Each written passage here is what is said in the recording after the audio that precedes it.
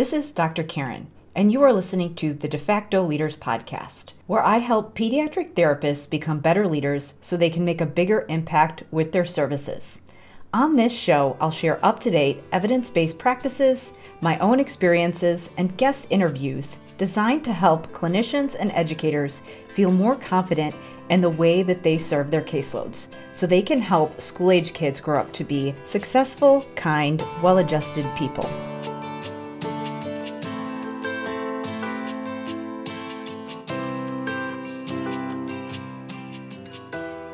Hey there, it's Dr. Karen, and welcome to episode 103 of the De Facto Leaders podcast. In this episode, I have special guest Dr. Theresa-Melito Conners, otherwise known as Dr. MC. Dr. MC is the founder of Dr. MC's Self-Care Cabaret, a suite of theater-inspired self-care and professional development services for helping professionals. The Self-Care Cabaret encompasses workshops, a podcast, and an educational curricula focused on accessible, realistic strategies that equip and empower. Dr. MC first recognized the need for such strategies as a special education administrator. She realized individuals in people-first, service-oriented roles often struggle with prioritizing self-care and work-life balance and lack of resources. Dr. MC pursued her PhD in educational leadership from Lesley University, honing in on self-care and renewal for helping professionals. In addition to her doctorate and published research, she's a licensed K-12 counselor with a Master's of Education in School Counseling from Salem State University and a Bachelor's of Arts in Theater Studies from Emerson College. Her true joy is bringing her scholarship experience and zest to audiences of all kinds nationwide. I know that we've all sat in some really boring professional development, and I wanted to bring Dr. MC on because with her theater background, she really brings a unique experience to professional development in a much needed area that's not talked about a lot in many school professional development trainings. So in this conversation, we really get into how school leaders can bring self-care into the culture of the school, and really why a lot of people, whether it is therapists, school leaders, teachers, don't pay attention to self-care for themselves. They focus more on taking care of other people. And obviously, as we talk about today, that's really hard to do if you're not taking care of yourself. Interestingly enough, this goes hand in hand with some of the strategies that I teach in the School of Clinical Leadership. In the School of Clinical Leadership, I give K-12 clinicians a framework for being better leaders. Specifically, I give them the tools that they need to take on a leadership role in getting executive functioning supports into their school culture and their school curriculum so that students can get the support that they need across the day. But as you may know, when you're thinking about any specific clinical area or strategy, whether it's implemented in a classroom, whether it's implemented in the home, or whether it's implemented in a direct therapy setting, you need to make sure that you have the systems in place so that logistically you can actually deliver the services that need to happen. If that's not in place, it makes it really hard for us to do our jobs. And the thing is, when it comes to guiding teams to change their practices, people who aren't in official leadership positions, so people like the speech pathologist, the social worker, the counselor, the special ed teacher, the school psychologist, so really anybody who's involved with direct service delivery for kids can take initiative and start working towards getting their team on board. And the way that we do that is that we have to have the right systems in place so that we know how to collaborate with the right people. We know how to block out time to do those important activities that may involve planning and training others, as well as figuring out what we need to do in our direct services as well. So this can be a logistical nightmare if you don't have the right systems in place. And having the right systems in place are key to also making sure that you can do all of these things for your caseload and also taking care of yourself at the same time. So that's why I focus heavily on building the right systems in the School of Clinical Leadership so that you can get the supports for your caseload in place without burning yourself out. So to learn more about how to become a member of the School of Clinical Leadership, you're going to want to go to drkarendudekbrannon.com/clinical leadership. Again, that's drkarendudekbrandon.com/clinical leadership. So now let's get to the interview with Dr. MC, where she is going to share a little bit about what she does at Dr. MC's Self-Care Cabaret.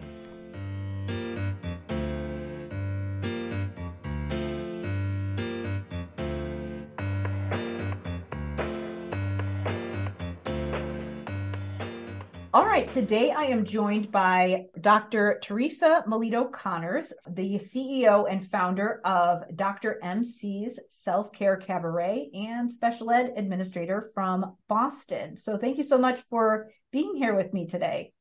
Yeah, thanks, Dr. Karen. I'm excited to chat. So as we were just talking, as we're kind of getting to know each other, I was just saying how when you reached out to me about being on the show, that it was just so unique that I had to say yes. So why don't you just start off by telling us a little bit about yourself, like what you've done so far in your professional career and how that led to what you're doing now? Yeah, so thank you. I'm glad that you found it intriguing. I also think it's rather unique. So I actually have a really strong performing arts background. I've been dancing since I was about 3 years old, classically trained in ballet. When I got a little bit older, I got into musical theater. My undergraduate degree is from Emerson College in Boston, Massachusetts, which has a pretty well-established, renowned theater program. And I was ready to, head to Broadway, head to New York, and do all that. And I always kind of had it in the back of my mind, though, that I belonged in education, and there were kind of signs along the way, but I wasn't really willing to listen to them just yet. So I did, I did the back and forth to New York thing for a bit. I did a lot of stuff in the Boston area. I've choreographed a lot of productions. I've done professional film work for Hollywood feature films. And, it just wasn't really filling the need. So while I was kind of doing some of that, I found myself working back at the high school, actually, in the community that I grew up in. And I was essentially a secretary role, but I just loved being around the high school students. And I found a lot of what my role was doing was actually that of a guidance counselor, even though that really wasn't what I was being paid for. So I decided, maybe it's time to do the master's in school counseling. So off I went to a master's degree program in school counseling and was hired pretty quickly at a therapeutic high school here in Massachusetts. And again, I loved it. And I thought that it was really, I was working with an incredibly challenging population, kids with early onset psychosis, eating disorders, suicide ideation and gesture, really significant social emotional challenges, etc. And I did really love the work. But what I found during that time period when I was in that school was that I wasn't able to separate myself from the work. I was really on a fast track to burnout. Mm-hmm. And at the time, I thought that was something special to me, that only I was experiencing. Yeah. Burnout, and that it wasn't like a major issue in education, period. So, I went to my program director at the time and I said, I'm just having a hard time. Like I'm finding myself, it's impacting my sleep. I'm worrying about my students. Like, what do I do? And she said, you need to learn to not take it home with you. And I didn't know what that meant. Mm-hmm. And she didn't give me any further instruction or guidance and kind of sent me off on my own. So that actually opened up my journey to start exploring self-care. And that's when I really started to dive into the work of Dr. Deepak Chopra, Dr. Wayne Dyer, Louise Hay, Cheryl Richardson, and all these self-care experts that have come before me that have definitely paved the way. And I realized also that this was not something special to me. Yeah. That this was really an issue that a lot of people in education experience. So now, in my mind, it was time to earn a doctorate and let's study this at that level. So I attended a PhD program here in Cambridge, Massachusetts, and I wanted to study right from day one. I knew I wanted to study self-care and renewal for leaders and teachers. And what would that really mean if leaders took this seriously and not only practiced it, but also promoted it for their students and for their staff, which would in turn impact the students. And what would that really mean for school culture and school climate and just overall well-being of educators, because we're in a bit of a crisis right now that was brewing, even before COVID, and COVID has certainly made it worse. But, those were kind of the questions going through my mind. So that's a little bit about me and how we got here. But then through that doctoral work and research, I decided I need to share this out. This is more than just a dissertation. Let's start a Facebook page. We'll call it Dr. MC's Self-Care Cabaret. And I love the name because it plays off of my theater love and my experience, but also self-care. So what started out as a little Facebook page and maybe a volunteer conference presentation here and there has now is growing pretty rapidly. I have a podcast. I regularly present to schools, businesses, and organizations on topics related to self-care. And I love helping people take better care of themselves.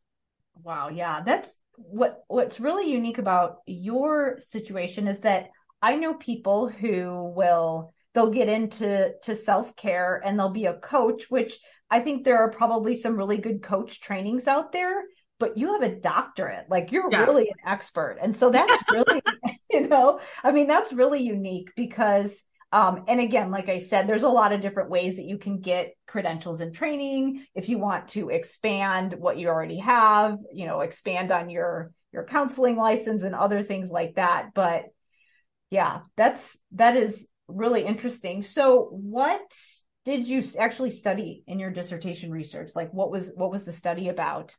Yeah. So the degree is actually a PhD in educational leadership, but my main area of scholarship was self-care and renewal. So the dissertation title has like one of those like super long, very academic titles. Yeah. I'll tell you what it is, but it's the perceptions of private special education school leaders regarding their role in promoting self-care and renewal practices for themselves and their teachers. So at the time when I was doing the study, I was actually working for a trade association here in Massachusetts that supports all the private special education schools.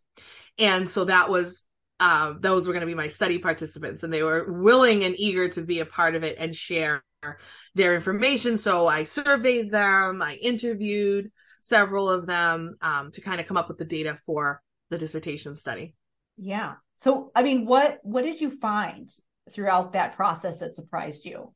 Other than the fact that you're not the only person struggling with this. I knew that before, but yeah, for sure. The findings were really interesting. I think a couple that stood out to me, I think there were three that really stand out to me the most. The first was that school leaders felt that self-care and renewal practices were more important for their teachers than for themselves. Like on the responses, it was all like about, this is super important. Yep. They're very important. High, but 5s or whatever. And then it was like, oh yeah, but no, not for me. Less important for me. So that was interesting to me. I don't know and that's certainly not the message that I like to give to people. Like, you have to take care of yourself as a leader, and you also promote it for others. It's not something other people need and you don't. That's not it. So I thought that was interesting. Another one was that people really don't tend to start paying attention to their self-care until later in life, when either they just start feeling the impacts of aging, or they're faced with a health consequence or a health scare of some sort. Yeah. And then all of a sudden the light bulb goes off and they're like, I better start taking care of myself. So part of my work, I like to get younger generations to really pay attention to this stuff, because it's not something that should wait until you're in a crisis situation to start paying attention to. Yeah. It's, just from a motivation standpoint, it's easy to just put it off when you're young and you can just power through. And there's so many different examples of that. That's really interesting that the administrators thought it was important for the teachers and not, or the staff and not them. I wonder if that is common in other situations where there's a person who is responsible for the care of others. So for example, the leadership thinks that it's important for their staff, but not for them. Mm-hmm. The staff think it's important for their students, but not for them. Absolutely. Think it's important for their kids, but not for them. Like, and all of these other things, you always think about the person you're taking care of and not thinking about, what about me? How am I supposed to take care of somebody else if I'm Right. not in a good place? Right, because self-care, society makes us feel that it's selfish. That's the messaging, Yeah. that you can't, it's selfish to take your paid time off. It's selfish to put your needs first. Who does that? Like, but it's a really twisted view of what it is. And people don't understand that self-care is other care. It allows you to be able to show up better for your students, for your staff, for your children, for everyone. Yeah. I wonder if it's just, do you think it's just that people don't understand what it actually is? Like it's being presented in a way like you're overindulging, you're drinking all this wine and taking a bubble bath and all this stuff, and like it's like people are kind of overdoing it and making it seem like it's something that it's not. Do you think that that happens? Absolutely. And I think there's a lot of misconceptions around what is self-care. And there's a lot of marketing around self-care. It's big business now. There's Right. corporations and all kinds of things preying on your vulnerability to try and sell you things and make like, but that's not it. And then you have those, kind of stereotypical depictions of self-care, that it's really expensive and luxurious and it has to be these all day spa events or mani-pedis, and like that's not really what we're talking about when we get to the true meaning of self-care. It's interesting that so those examples, and I mean, obviously anybody can do whatever they want. And so I don't want to gender stereotype here, but a lot of those things traditionally have been thought of more as female things, to put in air quotes.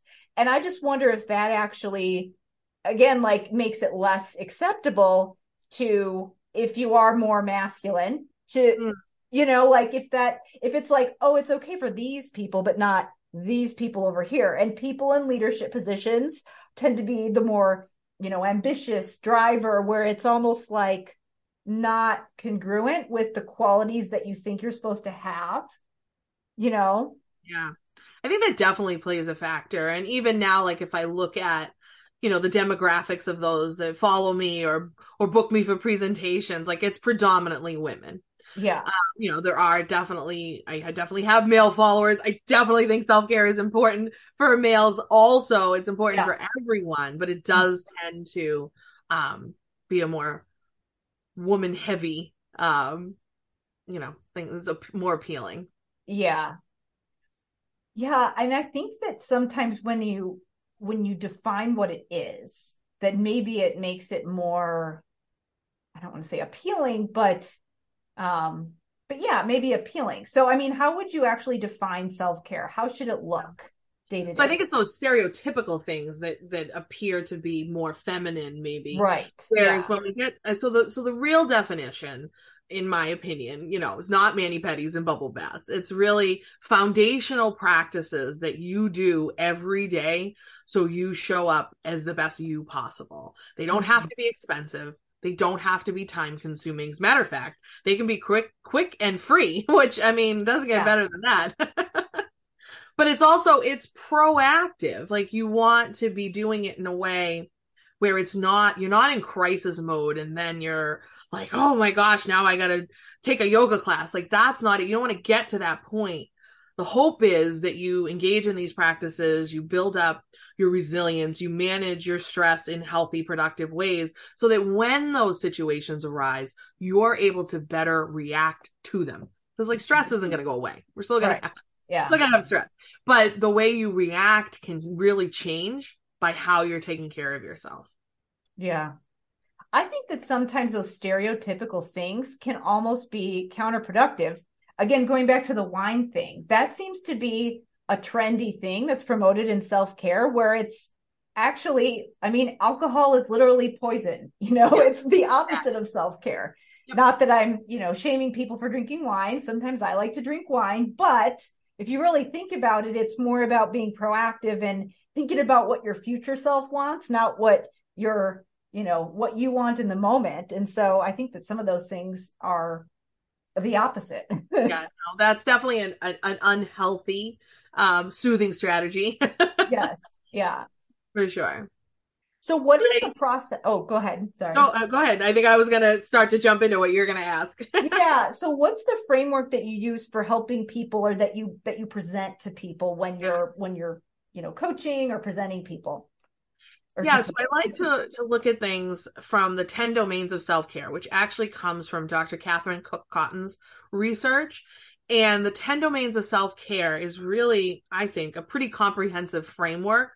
And I can tell you what the domains are, but it helps people kind of conceptualize that, yeah, we're not talking about mani-pedis here. And so yeah. when we look at the 10 domains, we look at nutrition and hydration. So how you feed your body, how you hydrate, and ways to do that and honor your hunger and your fullness. Then we look at exercise. So you have to move your body. And what does that look like? And promoting, though, that it can and should be joyful. Movement should be joyful. It shouldn't be punishment or extreme. I also, in the interest of full disclosure, I'm in recovery for disordered eating and exercise bulimia. So when I get into the nutrition, hydration, and exercise domains, I really lean heavily on a health at every size perspective and into the research on intuitive eating. Mm-hmm. So that kind of plays into those as well. Then we get into looking at soothing strategies. How do you soothe yourself? Is it wine, or do you have maybe some deep breathing practices you engage in? Mm-hmm. Then we look at mindfulness and self-awareness. Then we look at rest and relationships, the physical medical domain, the environmental domain, self-compassion, and the last one is spiritual. And the spiritual domain is really, teachers do great in that domain because we see how important the work is that we do. And we know why we show up every day for our students. So that domain tends to be really strong among educators and folks working with kids. That's interesting. Yeah. I mean, I like how it's kind of laid out into specific areas. I think that having that framework can be really helpful in figuring out what to actually do. So it's not just this generic thing and you're just randomly throwing things out there. It's okay, how are we going to think about all areas comprehensively? Right. And the thing is too, and I always say this in my workshops, I do not try to do all 10 domains tomorrow. You can't go from 0 to 60. But and this is a piece too that I think sometimes people don't understand. Even if you just take one domain, or even just one new coping mechanism, maybe it's deep breathing, or you work on your sleep, or you work on your hydration, any little bit that you do will have a really big impact. So it doesn't have to be time consuming. It doesn't have to be, it can be free. And most of this is, deep breathing is one of the most wildly underutilized coping mechanisms, and it's free. And you can do it literally anywhere. Mm-hmm. Yeah, that's interesting. When you start with one thing, sometimes it can lead to another thing. And there's kind of this snowball and vice versa. Whereas it's okay, you can go. I was listening to this podcast and this guy was talking about how when he goes to conferences, some people are like, let's go to happy hour. And he's like, I don't go because I know that I'm going to go there and I'm going to have a drink. And then I'm going to want another drink. And then I'm going to, drink too much and stay up too late. And then I'm not going to sleep. And then I'm going to sleep in the next day. And then I'm going to be behind on my work and it's going to be 3:00 and I haven't started on anything. And I'm going to think, why do I even get started on my work? Because it's already 3:00 and then my whole weekend is derailed because of having one drink. And just knowing that it's okay, if I am going to pay attention to my nutrition and hydration domain and say, I'm not going to have a drink, or I'm going to go to my room early and get in bed early, it just impacts your whole day and or vice versa. If you're going to say something like, I'm going to get in bed by 9:00 tonight, and then you get up early and then you have all this stuff done, it's the one decision that leads to the other decisions, but you're only really committing to the one thing. Right. Exactly. Yeah, but it's powerful stuff. And I think too, once people start to feel a little bit better and feel a little success in one domain, then it's yeah, all right. What would happen if I went to bed at 8:30? Or what if we really push the envelope and really work on the sleep? I find that people when I give, like, there's assessments that we do sometimes in the workshops and whatnot, and sometimes folks are just really hard on themselves because they're horrified that they score like low Mm, across the board. yeah, It's that's like, that's interesting. okay. Like, that's just showing you that you have room to grow. And it's not to make anybody feel bad, but to remember that, one new habit, start small, wherever it at. Maybe you're going to walk for 5 minutes a day, or get outside for 5 minutes, or have a 5 minute dance party, get some joyful movement in, whatever it is. It doesn't have to be this epic thing, but you'll feel better pretty quickly. Mm-hmm. Yeah, that is interesting. Do you have to get people in with micro commitments like that, where it's okay, just do this one thing and then regroup? I mean, do people sometimes get overwhelmed with this and think that they can't do it? Absolutely. And I usually will tell people to take it like a week at a time. Like, let's say I'm doing maybe a 5 week series. And so at Mm-hmm. the end of week one, I'll be like, okay, because I love myself and others, I will practice self-care this week by, what are we going to do? Tell me. And then make people come up with kind of their plan. But I Mm-hmm. also make it reasonable. Like, don't tell me you're going to exercise every single day. If you haven't been exercising, that's not realistic that you're just going to Yeah, turn it around and sustain it. But maybe you can commit to, 10 minutes, one day, something small and tangible, and then kind of build it from there. yeah, yeah. I think the habits are. I know that for myself, whenever I say that I'm going to be doing something and I go too gung ho, then I'll do it for a week and then I'll stop, and then it wasn't very productive.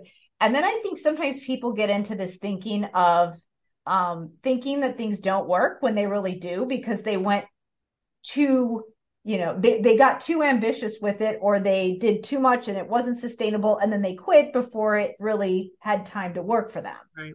And then you Yeah. get into that whole thing. And then I think people feel too, like, if it's not, epic and long and time consuming and expensive, like, is it going to work? How can it work? Like, how can something so simple Yeah. work?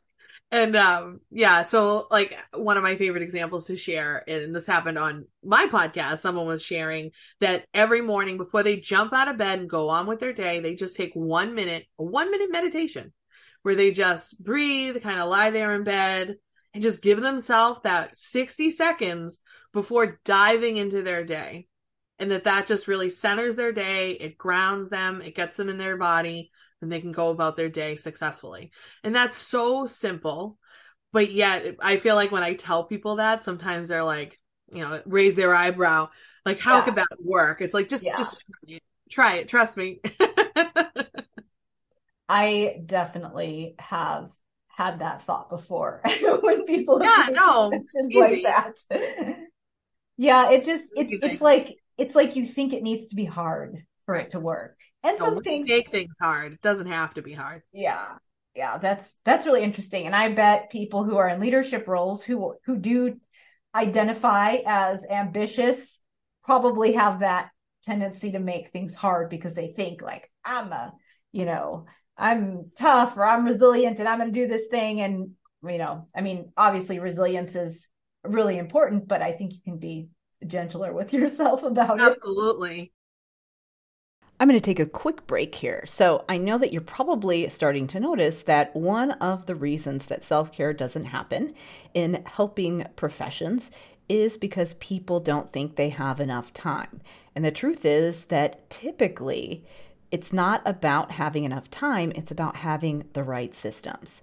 So that's why in the School of Clinical Leadership, I show you how to put the right systems in place so that you can do everything that you need for your caseload without burning out.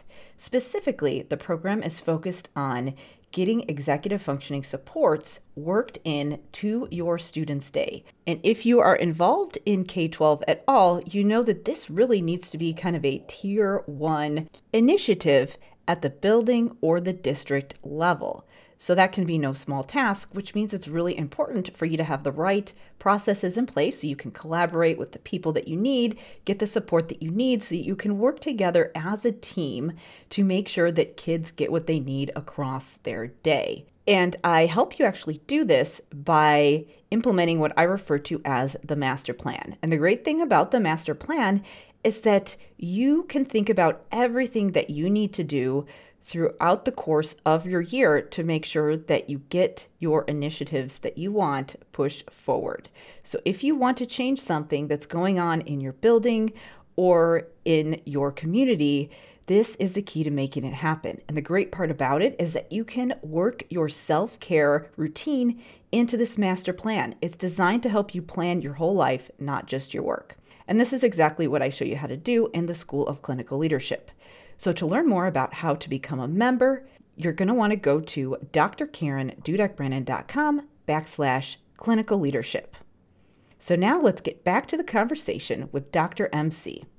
One of the things too, when we talk about like leaders and teachers and staff and whatnot, one of the things that emerged from the dissertation that wasn't necessarily a finding, but I wanted to share was that there was some awkwardness around leaders feeling like they didn't know how to promote it for their staff. They didn't know how to. Like I had one study participant was like, well, what am I supposed to do? Ask them if they like slept good? I was like, yeah. Well, you could start there, maybe be less awkward about it, but you could maybe do a PD around the importance of rest or, something. But yeah, start having these conversations with people, share the things you're doing, try to give them, time when you can and empathy when you can, and make it part of the culture that it celebrates self-care and educator well-being. Yeah.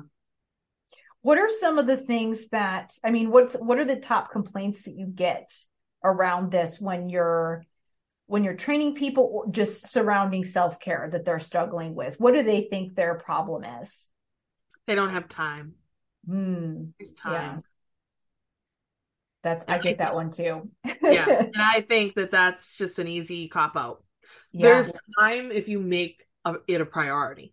Yeah. You can find time. We're talking about things that take a minute or two that will actually make you better on the other side.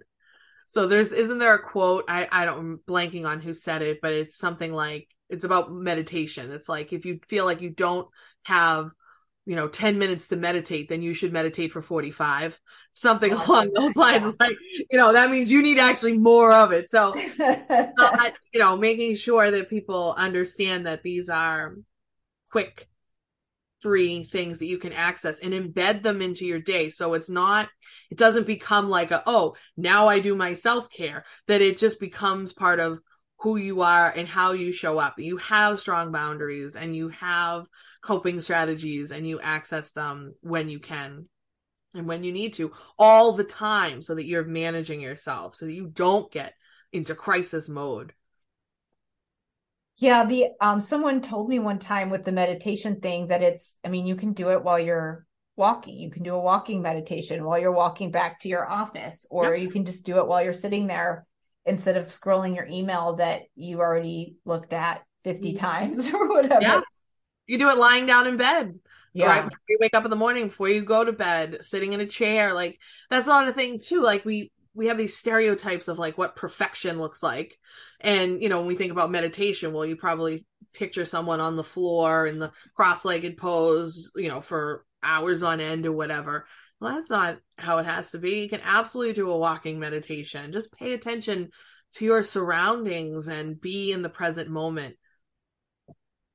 So when people think that they don't have time to do self-care or meditation or whatever their strategies are, as you're working with your staff, because you're a school administrator now still, I know, so they think their problem is no time, but what do you see as their actual problem, whether it be the staff or the leaders themselves?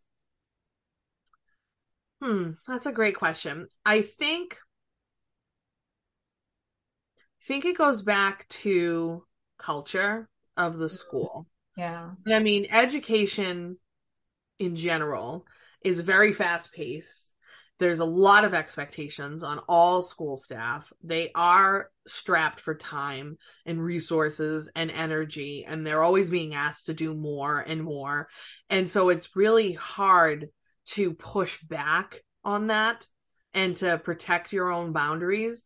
So I think it comes from leadership having to, cultivate a space that makes it okay for staff to take a break and for them to, to see that. Like my staff sees me. Like, for example, last week we had a really difficult meeting and I needed to step outside for a minute and just take some deep breaths. I needed some fresh air. I just had to take a minute. My staff saw me do that. One of my staff actually came with me and stood outside with me. She was running to the mailbox or doing something else. And she kind of just stood there with me. And I was like, I just need a minute. So being able to be vulnerable and model that for staff, I think is important. And that was really kind of my whole hope with the dissertation study, that I would find that when you do those types of things and when you model it and promote it and it becomes part of the culture, that it will be easier for everyone. Then it just becomes part of what you do. Mm-hmm. Yeah. Yeah. I think the habits and the systems, I mean, a lot of people who are very ambitious are all about, building the good habits. So it could easily just be worked into that. Yeah, for sure. And a lot of it comes down to boundaries. There's a lot of boundary crossing in education, for sure. And you have to really be clear with your boundaries and strong. And I actually had somebody recently, a fellow administrator, we were talking and someone else was going to reach out to me and they were like, oh, just tell Teresa I'll talk to her on Sunday. And the other administrator was like, I'm not telling her that. She works really hard on her boundaries and I'm not telling her that. And she was telling, and I was just so flattered. But a second I was like, oh, she could have reached out on Sunday. And then I was like, no, she can't, because Sunday, that's my time. I'm not working on Sunday. I'm not, you know what I mean? So, but to actually, that's taken a lot of work to get people to recognize and honor that that's a boundary and that's my boundary and I'm not breaking it. Yeah. Yeah, that is, I think you can kind of almost train other people what they can expect from you. Mm-hmm. Yeah. Or responding to emails too is another one. I know that it's so random where it's somebody sends you an email and then 5 minutes later they're like in your office, did you get my email? It's like, yes. But it's 3 seconds ago, relax. I know. Yeah, no, for sure. I actually had a teacher, one of my teachers, who's on my staff, told me the other day, I just noticed that she does a lot of schedule send in her Gmail, which I didn't say anything, but she felt compelled to tell me why. And she said she likes the schedule send emails to go after school, so then parents don't think she's available during the school day, because she's really not. She's busy. She's seeing kids. She's a special ed teacher, all this stuff. But I just thought that was really a nice little boundary that she set for herself. So to not give the impression to parents that they can bother her all day long, because they will. You teach people how to treat you, right? Yeah. So if they think you're available all the time, then that's what they're going to expect. So trying hard not to respond to emails on off hours, not check it all hours of the day, night and weekend. It's hard. Yeah. Well, and honestly, when I think about it from my end, when I think about it where it's like, okay, if I'm going to reach out to somebody and I know that they take, they don't respond on weekends, or I know they don't respond between this and this hour or whatever it is, and I just know what to expect, even if I have to wait longer, but it's consistent and I know, then I'm fine with it. It's like, oh, okay. It's like, oh, I emailed them on Friday night. I don't expect a response until Monday morning, and I'm fine with that. A lot of times it's more of a people pleasing thing. Like, what's going to happen if I don't respond right away? And really they'll be fine with it. They just want to know. It's where it's inconsistent, where it gets a little bit confusing, because if they're used to getting your emails, 5 minutes later, and then all of a sudden you wait, a couple hours, then what's going on? But if they're used to it, then it's fine. And everybody knows what's going on. It's very calming for all parties involved. So with the whole scheduling thing and just thinking about how to communicate just as a team, I'm curious how you model for your staff when, you've got to collaborate as a team, when you've got to set up, IEP meetings for kids who have, need to get this whole team of people together and they're all busy and you've got consultants coming from all, I don't know if it's like that in your district, but how do you handle having boundaries, but also being flexible when you have those unique situations that do, require some flexibility? How do you balance that? Yeah. Sure. I think for me anyway, it's a constant negotiation of what's the priority. Yeah. So it's always, everything has to get done at some point. Mm-hmm. But not everything is an emergency. Not everything is a top 3 priority. So I'm very organized with, writing things down and notes, and, we have a lot of timelines, as you know, in special education that you're bound to. You have to stay within that, of course, but making sure that you are just prioritizing your tasks as best you can, and really, which fires you put out first. Yeah. Mm-hmm. Are the ones that are the priority, and some things then end up waiting, but also understanding that you cannot do everything every single day, and some things will wait and they'll still be there tomorrow or the next day, and that's okay, and being okay with that. Yeah. Yeah. I always appreciate when I was in the schools, I always appreciated administrators that would have that culture of backing me up with those boundaries, with things like meetings, with things like, how parents treat staff. I had a principal so the scenario was, this teacher was actually being bullied by a parent. I can't remember what the scenario was, but something was going on in the classroom. The teacher was handling it totally appropriately. And the parent was kind of like, I don't know, micromanaging a little bit. And so they had this meeting with the principal, and it was the principal, the teacher, and the parent. And the parent's like bossing him around. And she just looked at this parent, was like, you do not talk to my staff like that. Right. And the parent was like, oh, okay. And she's like, by the end of the meeting, they were happy. They shook my hand and we were all good. It's like, some people almost need you to be like, this is what we do around here. No, absolutely. And I think, they need to know that leadership has their back.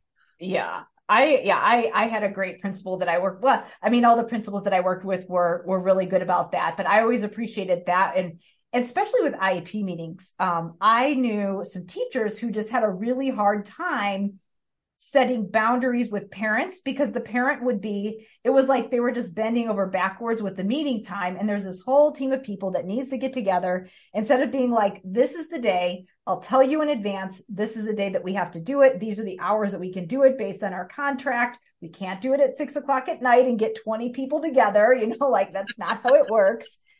It's just so interesting. And I used to say, like, if you go to the doctor, you don't expect the doctor to meet with you at 7:00 at night. Right. That's what you think about doctors.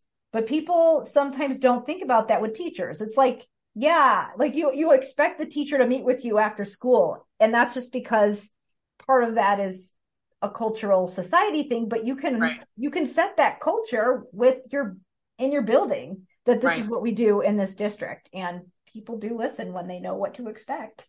Absolutely. Yep. And I've definitely gotten those requests too. It's like, why can't we meet at that time? Well, I'm sorry, no one's available. No one's working. School's closed. Right. I mean, you have the contract hours. And I mean, again, like, I found that when you communicate in advance and you tell people what's going on, that usually it's okay. I mean, yes, there's extreme situations where people are, have issues with accepting other people's boundaries, but sure, in most cases, people can be reasonable. So I want to go back to the cabaret concept. So how does that actually work? Because that was one of the things that I was like, ooh, this is really interesting. Yeah. So, I mean, as I said, the title kind of came out of just a fun way of incorporating my love of theater, my theater experience, and my expertise in self-care. But so everything I do, I guess, how I show up in the world is very theater-like. I mean, I know folks can't see me right now, but there's a lot of glitter around me. There's some sparkle and whatnot. It kind of feels like I'm on stage. And when I present, I consider it like a performance.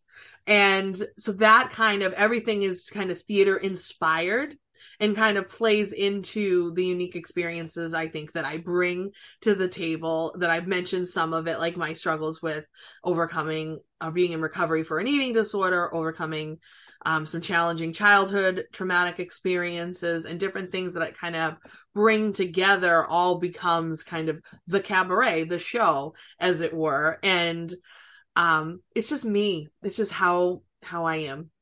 So is it an actual cabaret? Like, is it No. like a performance, or is it just kind of, that's just sort of the vibe? That's just sort of the vibe. And I think it's, when I present, I'm very engaging. I get people up and moving. We do a lot of activities. I make it a lot of fun. I crack jokes. I'm very vulnerable and open. So people tend to be very engaged and entertained. Yeah. It's not your typical boring professional development that we've all had to sit through at one time or another.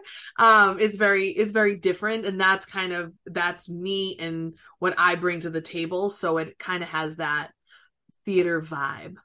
So there's not the, the dry PowerPoint slides with lots of text.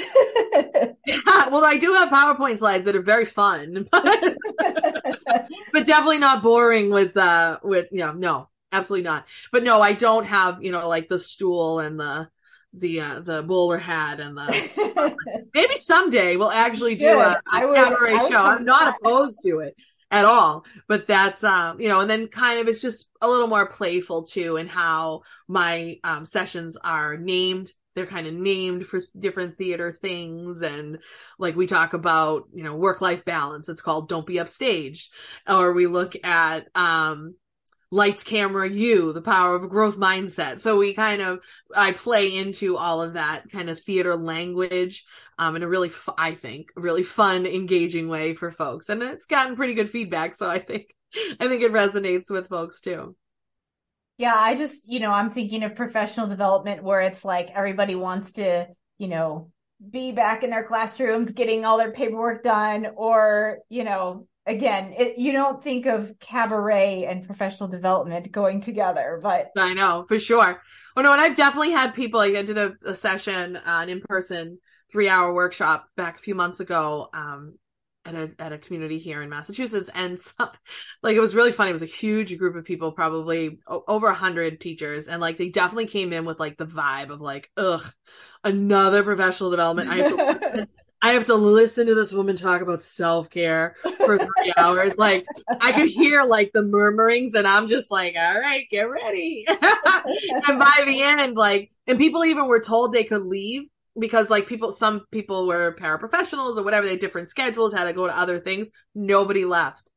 They were told they could leave. Nobody, and I gave them breaks. I gave them opportunities. I told them I wouldn't be offended if they had to go. Everybody stayed, and at the end they were like, that was so much fun. I'm so glad I stayed. I was dreading this.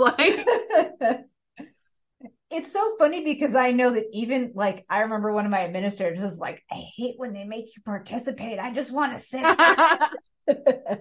For sure. I don't make anybody do anything too crazy. They're not up on the stage dancing unless they want to. Not yet. We might do that at some point. No. No, but we will do stretching, maybe some stretching things, some gentle movements and breathing exercises. I may teach some theater games, kind of mindfulness stuff, getting you into your body, that kind of stuff. But no, nothing. I don't make everybody get up and do the Macarena. I might do the Macarena.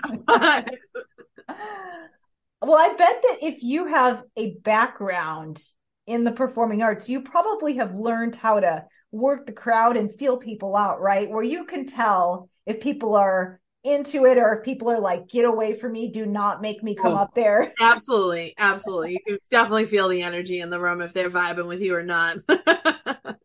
You can even feel it on Zoom sometimes. I do a lot of virtual presentations. And sometimes I'm just ooh, what is with this group? It's just not, it is not. You can tell on Zoom too. I mean, I'm sure that you get more when you're in person, but you can kind of feel people out even if it's virtual. I think so.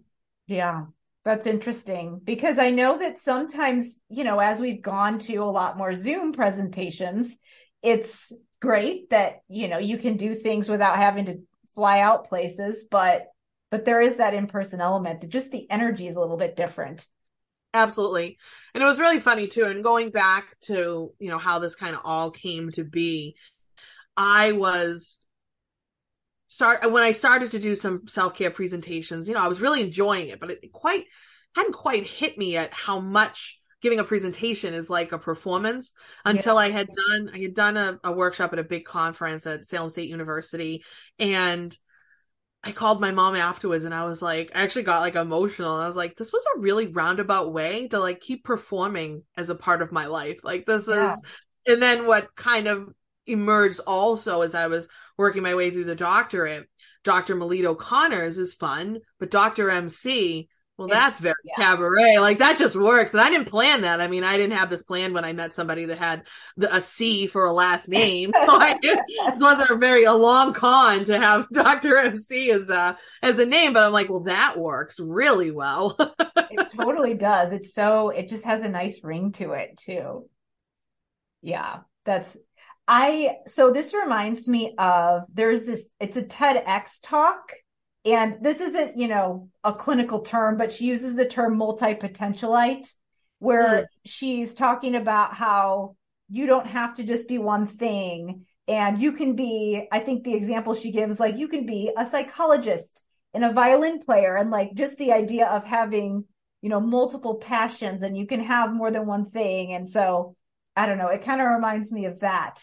Yeah, absolutely. Well, and enjoy the journey, enjoy the ride. Like life's short, so let it take you where it can. And things have kind of evolved, and all of my experiences and my training help me, today and support me today, and have led me to where I am now. And I wouldn't change a thing. Yeah. Well, I love it. It's really fun and unique. Well, thank you. Do you have before we wrap up, any parting words or tips for people to help make self-care a consistent part of their routine and a non-negotiable? Yes, I do. I think it's important for people to remember, if they take anything away from this conversation, is that it can be small, it can be free, it can be quick, but these things will help you immensely. And it's really important to put your needs first. I know it might feel awkward. It might feel a little selfish or a little different, but that's because society makes us feel these things. But self-care is other care. Your needs come first. It'll actually make you better able to meet the needs of others as a result. Great. I love it. So where can people go to learn more about you, connect with you, hear about your podcast? Awesome. Yeah, I love that. So I have a website, drmcselfcare.com. That's drmcselfcare.com. And my social media handles, I'm on all the platforms, maybe even TikTok soon. I don't know. But right now, very active on Instagram and Facebook at Dr. MC Self-Care. I'm also on LinkedIn. And when you go to my website, you also have links to the podcast, which has the same business name, Dr. MC's Self-Care Cabaret. It's on all major platforms if folks want to check that out. And there's also a way to kind of look at the presentations that I offer and reach out if you'd like to book a gig with me, or just reach out and say hello. I'd love to hear from people and connect with folks on social media or via email or whatever way suits them. Great. Love it. Well, thank you so much for being on. Thank you, Dr. Karen. This was fun.